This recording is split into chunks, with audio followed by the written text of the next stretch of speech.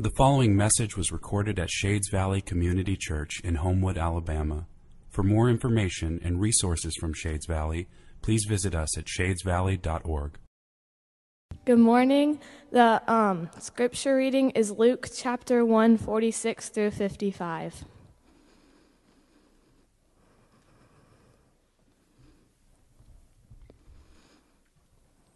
And Mary said, "My soul magnifies the Lord, and my spirit rejoices in God my Savior. For he has looked on me, on the humble estate of his servant.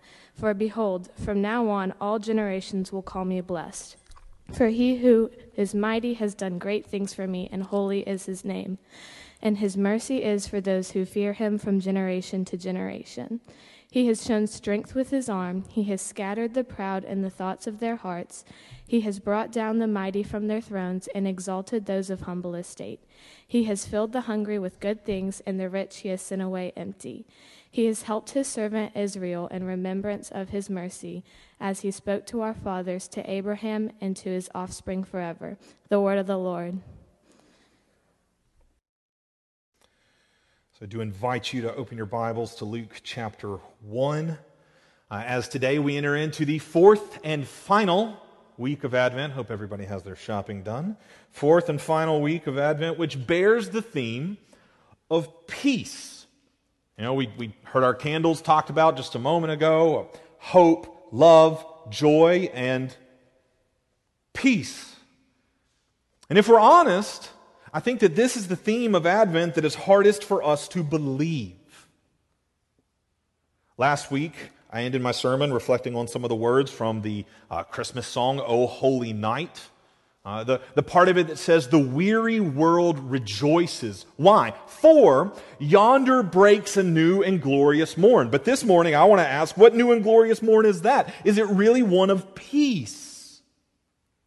Because if I'm honest, I don't know about you, but if I'm honest, when I look at the world around me, my heart does tend to sing a Christmas song, but it's not those lyrics from "O Holy Night." My heart tends to echo with the lyrics from "I Heard the Bells."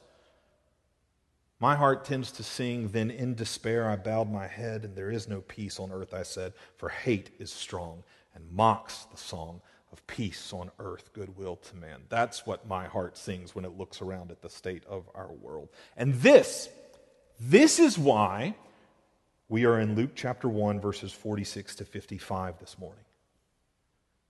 Because here in this text we encounter Mary, the mother of Jesus. Mary, who like us lived in the midst of a weary world situation. But unlike me, when Mary's heart sings amidst her weary world situation, it sings in the opposite direction of despair. She sings a song of hope. Because she's seen the love of God. And therefore she rejoices. For yonder she sees breaks a new and glorious morn. Yes, one of peace. Mary sees that new morn dawning, and she feels the glorious warmth of its rays upon her face. And here's the deal, Shades. Her song helps us to see and feel it too. Shades, we are here, thank you, sir. We are here in Luke chapter 1 because we need to hear Mary sing, so that we may see this new morn and feel its glory. We're here to ask of Mary, what new and glorious morn have you seen that empowers you amidst the weary world to rejoice? What have you seen? Mary sings the answer. Let's listen to her song. Begin reading with me. Luke chapter 1 and verse 46 says, "And Mary said, My soul magnifies the Lord." That's where the song gets its name, Magnificat. It's a play off the Latin version of the first line of this song. Magnificat, it just means my soul magnifies the Lord. My soul magnifies the Lord, and my spirit rejoices in God, my Savior. This is shocking, Shades. Like, I know it doesn't hit us that way because we're used to reading this, but I challenge you, just later today, go back and read all of Luke chapter 1 that leads up to this moment in verse 46. See if it's not shocking. You go back and you read all of Luke chapter 1. Do you know what you'll find? Find Mary as a young woman, likely in her teens, maybe no older than Laura Beth, who just read the words of this song to us a moment ago. She's a young woman. A woman in her sexist society would have put her on the underside of power for sure. She's from a small town that nobody cares about. She definitely lives below the poverty line. And oh yeah, on top of that, her entire nation is being oppressively ruled by the Roman Empire. I mean, you want to talk about a weary world situation. Like from all the way down from like her personal life all the way up to national political life. Mary would know very little of peace. And to complicate matters more, when you keep reading Luke chapter 1, you find that she has received a visit from an angel, Gabriel, who has told her that even though she's a virgin, betrothed to be married, she's going to miraculously give birth to the Messiah that God had long promised to his people. And that sounds like good news. But within her Eastern honor-shame culture, like nobody's going to believe her story. She's going to be shamed for it, marginalized even more than she already was. She could even be legally punished, even put to death. Talk about a weary world situation. But Gabriel encourages her. He encourages her. The Lord will be with her. And she can know that all of this is true because her elderly cousin Elizabeth is also miraculously with child at this time. Elizabeth is older. She's been barren her entire life, but she is miraculously conceived. A baby that we will later know in the gospel is John the Baptist. It's like Gabriel is saying to Mary, literally, go and see your pregnant cousin's belly and see if I'm not at work. See if what I'm saying to you isn't true, and know for a fact that God will be with you in the midst of everything that I've said. So Mary does that. You'll read. She goes to Elizabeth. And as soon as she gets there, she not only sees confirmation because Elizabeth is pregnant, but she hears it. Elizabeth prophetically speaks over Mary and affirms that she's going to give birth to the Savior of the world. And that's the moment in which Mary sings. That's the moment in which we run into Mary's response to this entire situation, weary world situation. How does Mary respond? She sings a song of joy. My soul magnifies the Lord, and my spirit rejoices. It's a song of joy. My spirit rejoices in God, my Savior. In the midst of her weary world, this weary saint rejoices. How? How? For yonder breaks a new and glorious morn, and Mary sees it. That's how. She sees it through Gabriel's news, through Elizabeth's confirmation. She sees the new morn breaking, and she feels its glorious rays on her face. We see that, if you just keep reading, verse 48. My spirit rejoices in God my Savior, for, here's why I'm able to rejoice. For he has looked on the humble estate of his servant. For behold, from now on, all generations will call me blessed. That's a verbal form of the Greek word makarios, truly joyful. She rejoices. She's truly joyful down deep in her soul, in the depths of her spirit. Why? For God has done something. God has done something. He has looked upon the humble estate of his servant. Anytime Scripture talks about God looking upon someone, that doesn't mean he is merely observing. It means he is acting on their behalf. This young girl from a nowhere town, God looks upon her weary world situation, and he sees shades. He sees you. In the midst of whatever weary world situation you find yourself in, he looks upon the humble estate of his servant. Which means he doesn't just observe, he acts. You see that right here. He looks on the humble estate of his servant Mary, and amidst her weary world, he's done something. Something new. You can see that in Mary's words. She says, from now on.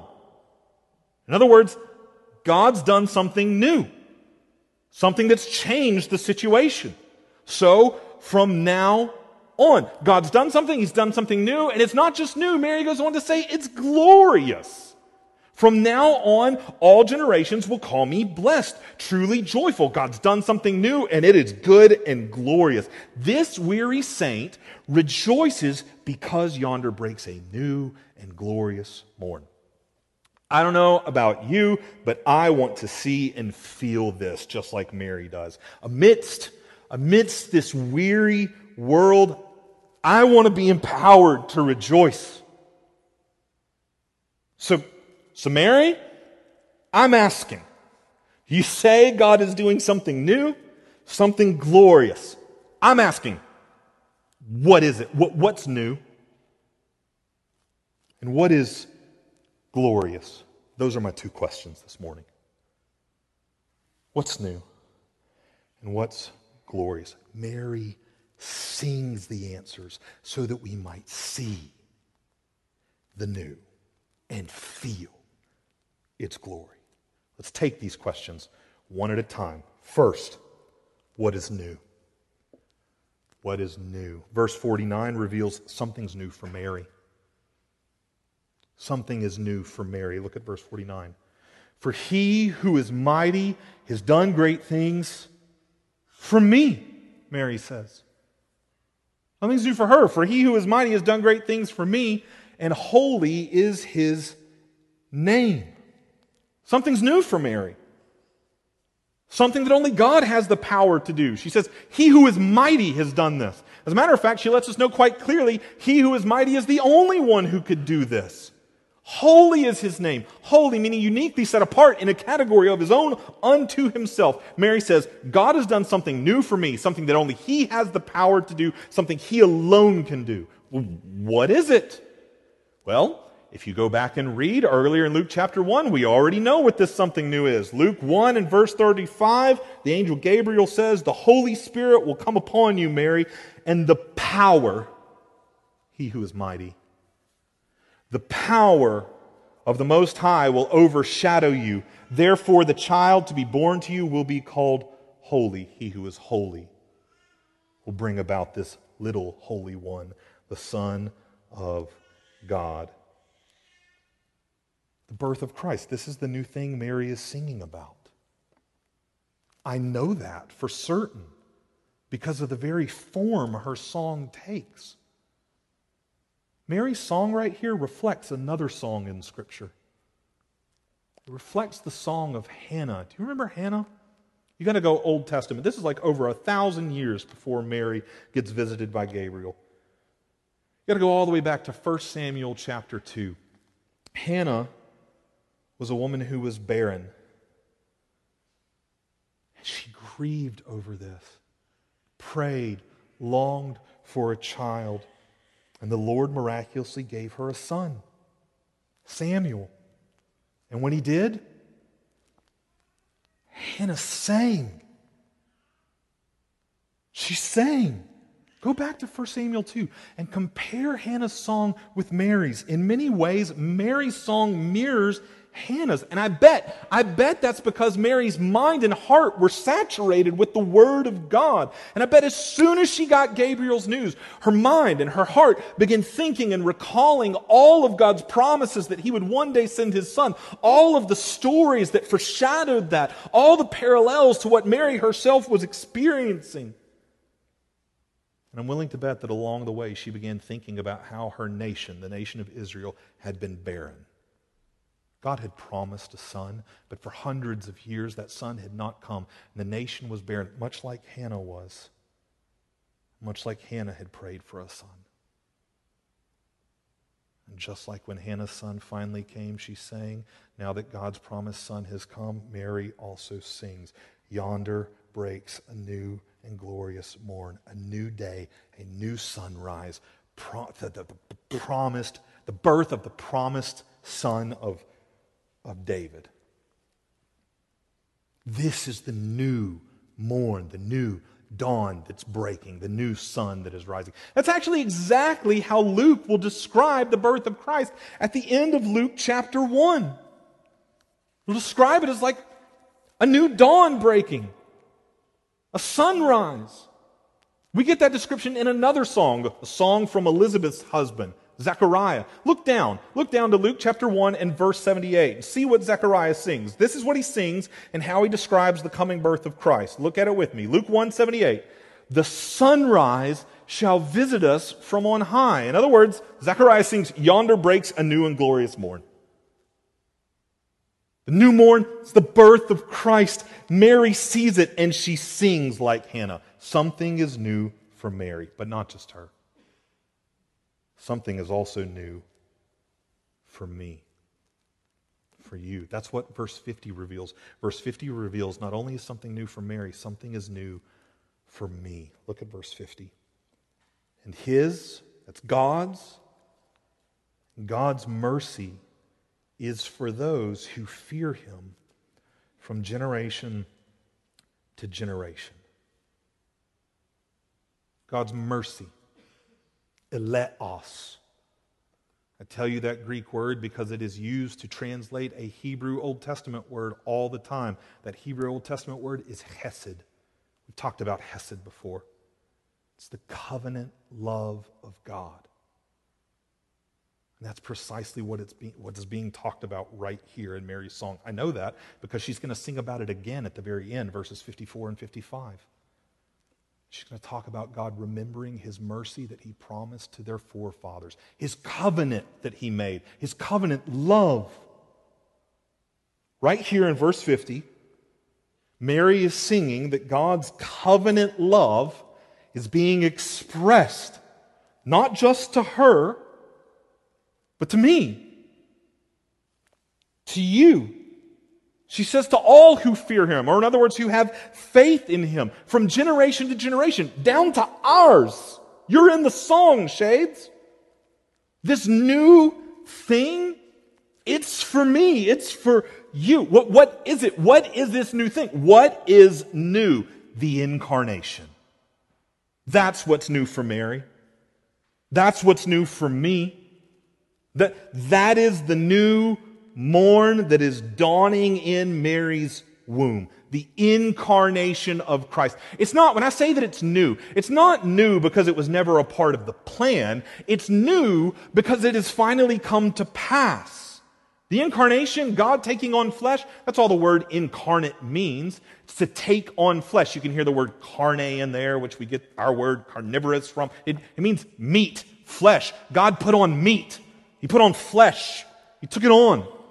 And the incarnation, God taking on flesh, it was always part of the plan.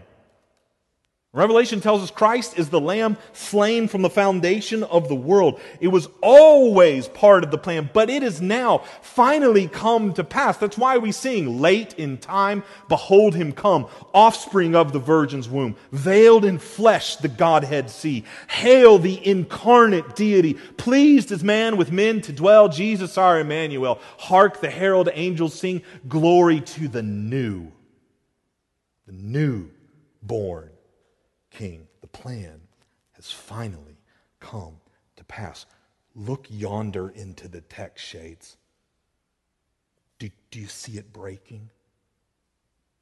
The new morn? The sunrise of God's faithfulness to send the Son that He promised? That empowers us to rejoice amidst the weariness of this world. Seeing the sunrise of God's faithfulness to keep His promises.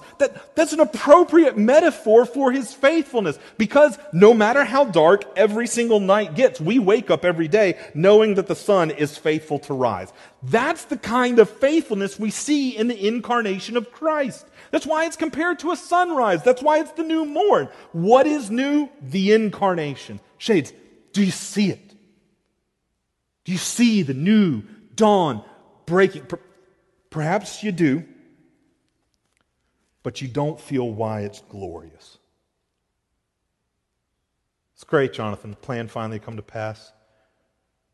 New thing God's doing is the incarnation. It's great, but I don't feel. I see it, but I don't feel why it is glorious. That's precisely why we need to ask our second question. We know what's new, the incarnation. But second, what is glorious? What is glorious? Mary doesn't just see the new morn. She feels.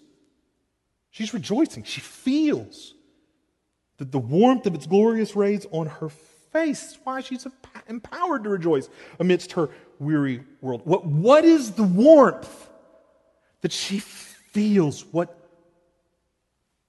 is glorious? She sings the answer in verse 51.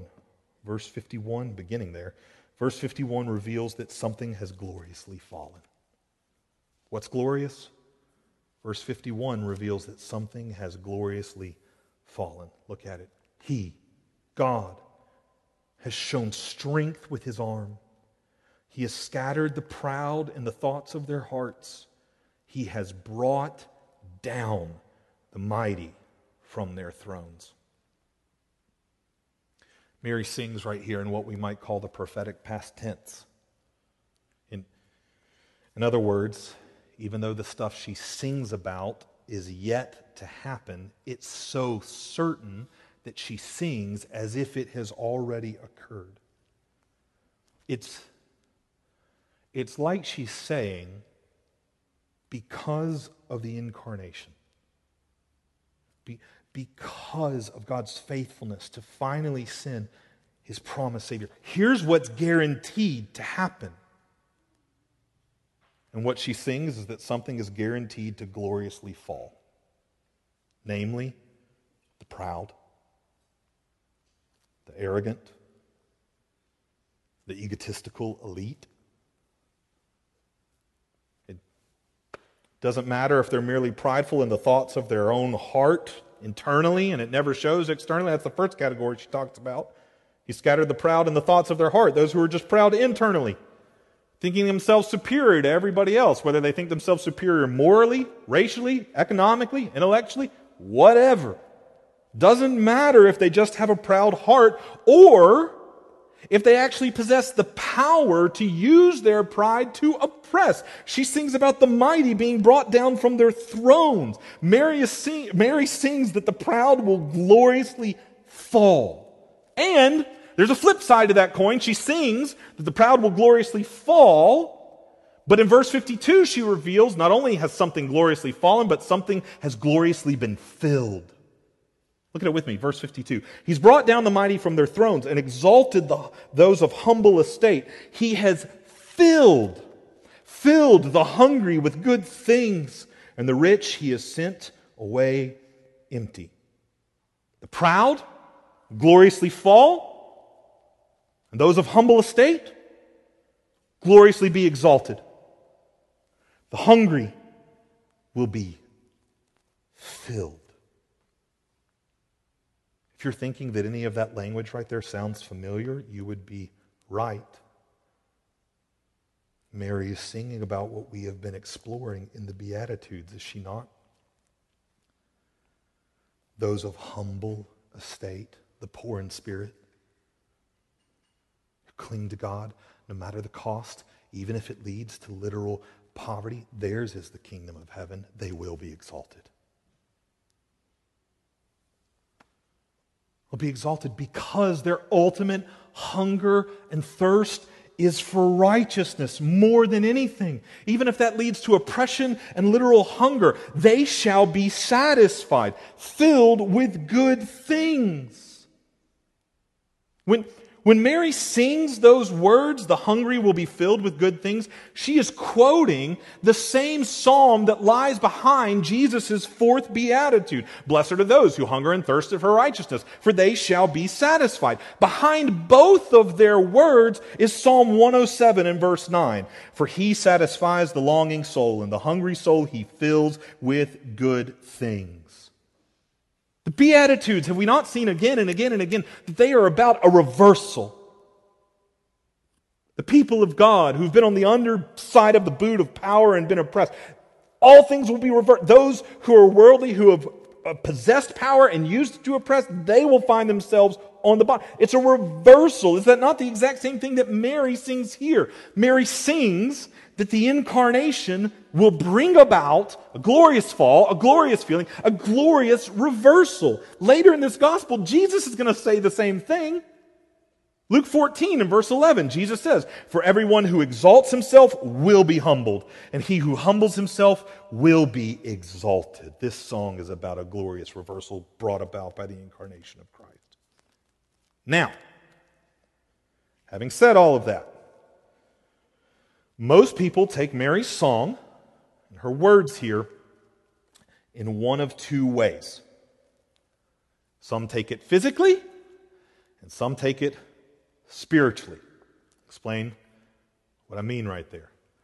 Those who take Mary's song physically say that Mary is literally singing about the fall of corrupt worldly powers. Like for her, that would be the Roman Empire that currently ruled her country. She's like, yeah, time's over, you're fallen. After all, was that not the general Jewish expectation concerning the Messiah? Would that not be Mary's expectation? God's going to send his Messiah, he's going to come, he's going to clean house, he's going to set up God's forever kingdom, he's going to be its forever king. Things will be like they were back in the day of David, only better, perfected. So here in Mary's song, she's clearly singing about the fall of corrupt kings and egotistical elites and the lifting up of the literal poor, the lower class, the hungry. In other words, Mary's song is about literal social revolution. John Mark shared with me a tweet from, I can't even remember who it was from, but it was from somebody who was talking about the fact that Mary's song has literally throughout history been banned from being read or studied or even anything by various oppressive governments and various regimes. Because they see within it this call to social revolution. Her song, some people say, should be taken physically, literally. Yet, others take the song spiritually. In other words, they say that Mary is symbolically singing about spiritual realities. And they'll say you can see this in her own words. In her own words, she reveals she's not singing about all people who are poor and hungry, as if this is supposed to be about social revolution. No, she clarifies who she's talking about. She's singing of those who see their humble estate, verses 48 and 52. Thus, they fear God. They have faith in God, verse 50. They are his servants, verses 48 and 54. In other words, they say she's not singing about every single person who's poor, nor is she singing about every single person who is wealthy and finds themselves in a middle or upper class. She's singing about those who pridefully trust in themselves and in their own wealth and their own power. Thus, they'll say Mary's song is not about physical salvation from oppressors. It's about spiritual salvation from sin. Her song, they'll say, should be taken spiritually, symbolically. Well, which is it? Physical or spiritual? Oh, I hope that y'all have been with me long enough to know how I'm going to answer that question. Yes. The answer is yes. Mary is not singing about physical or spiritual salvation. She is singing about total salvation. Complete. She is singing about the glorious fall of the wealthy and powerful, not all of them, but those who oppose God and oppress his people. The Bible has a category in which it lays out a general principle that's not true in every specific case, but generally the Bible says those who amass wealth and power in this world generally do it by aligning themselves with this world. That's generally how that works. And Mary sees those people falling. And she's singing about the glorious filling of the poor and the hungry. Not all of them, but those who fear God and who follow Him in faith. The Bible also has a general category that's not true in every specific instance, but generally the people of God who cling to God will find themselves opposed and oppressed and persecuted. She is singing right here about their spiritual and physical salvation. We sing this way. Do we not? O holy night. We sing about spiritual salvation. Long lay the world in sin and error, pining, till He appeared. And the soul felt its work. Spiritual salvation. But do we not also sing, chains shall He break, for the slave is our brother, and in His name all oppression shall cease.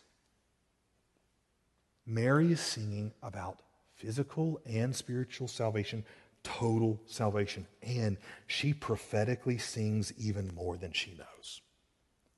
There's no way she could know all of the details of exactly how this would play out.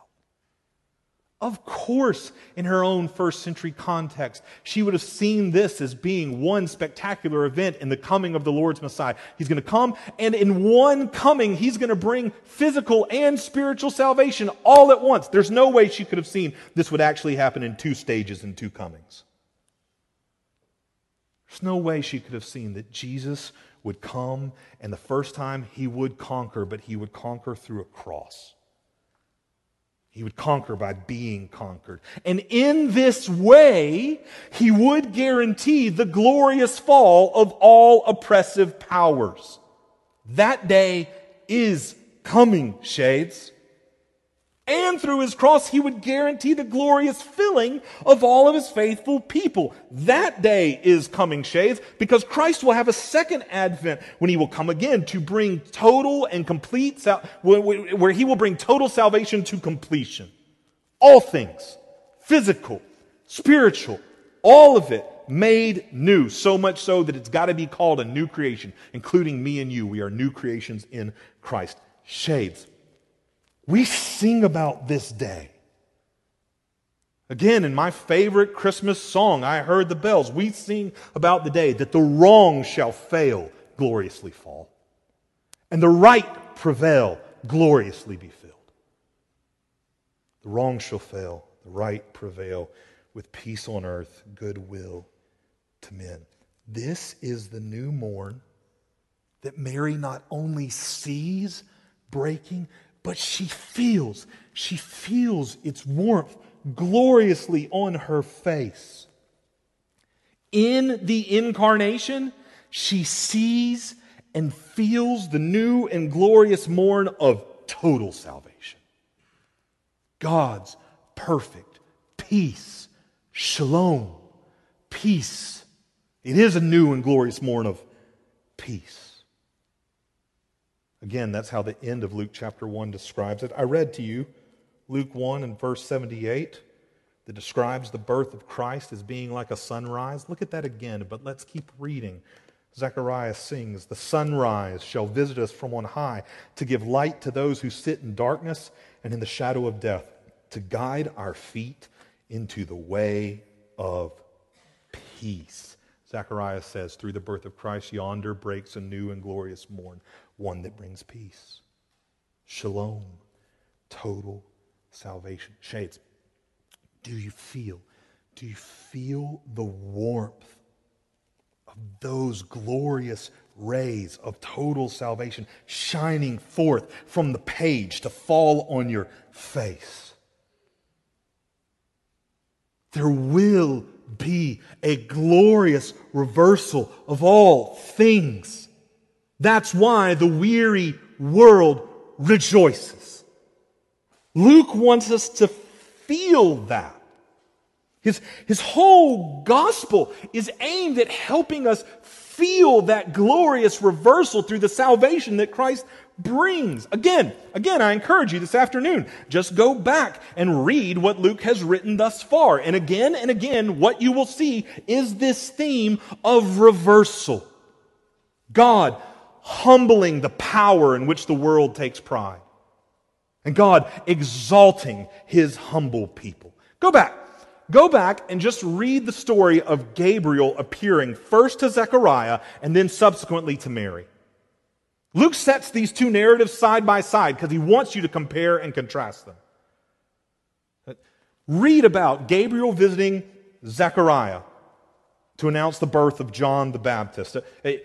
Zechariah was, first of all, he's a man in this sexist society, so he's already on the top of power. Second of all, he's a priest, highly respected. Third of all, we find him in a powerful and important place in the temple. All of this screams, this is what the world, in this context, in Jewish first century Israel, would see as powerful. They would take pride in all of this. And what do we see happen to Zechariah? He's humbled in the midst of all of that by his unbelief. And that's immediately contrasted with a girl. Unimportant, poor, oppressed, in an unimportant place, a nowhere town. Nazareth, can anything good come out of Nazareth, was a common saying. And yet, she will always be called blessed. We're 2,000 years later and still calling this girl blessed because of her faith. You see what Luke is holding forth in front of us, this theme of reversal that's happening because of the incarnation, this theme of total salvation. Just keep reading past what we've read today. Read Luke chapter 2. That's a narrative we're all familiar with this time of year, right? And yet, do we miss this theme of reversal? Luke chapter 2, how does it begin? It begins with the king of the world, Caesar Augustus, taking a census to emphasize his power and his pride. All the while, the creator of the world doesn't take a census. No, he takes on flesh in a manger and has his birth announced to shepherds to emphasize that he's come for the humble and the discounted by the world. He's come for me. He's come for you. You see Luke taking the priorities, the things of this world, and flipping them on their head through the incarnation, the coming of Christ, who's come to make all things new, physical, spiritual, total salvation, shalom, perfect peace. Shades, do you feel the warmth of those glorious rays shining forth from the text onto your face? What is new? The incarnation. What is glorious? Total salvation. This is what Mary sees. God faithfully doing what He promised He would do. And that's why she sings. His faithfulness empowers her to sing. That's how she ends her song. Verse 54 and 55. God has helped His servant Israel in remembrance of His mercy, His covenant love, as He spoke to our fathers, to Abraham, and to his offspring forever. God has remembered, acted upon. Just like He's seen me, He has seen His whole people. He's remembered, He has acted upon His mercy, His hesed, His covenant love. The covenant that He spoke to the father of Israel, Abraham. He is now keeping that covenant in Mary, the mother of true Israel, Jesus. Mary sees God's faithfulness. She feels His faithfulness kicking in her womb. And amidst her weary world, that empowers her to sing. For she sees that yonder breaks a new and glorious morn, the incarnation that brings total salvation. Shades, do you see? Do you see the faithfulness of God this Advent? Do you feel His faithfulness kicking in your heart through His Holy Spirit? If so, then you are empowered. Even amidst this weary world, you are empowered to rejoice if by faith you see and feel this new and glorious morn. So, Shades, my entire goal this morning has just been to encourage you so that I might call us to this. Shades, this Advent, I'm calling us as a body to hope. Hope because faithful covenant love has been shown to us. Thus, we can rejoice.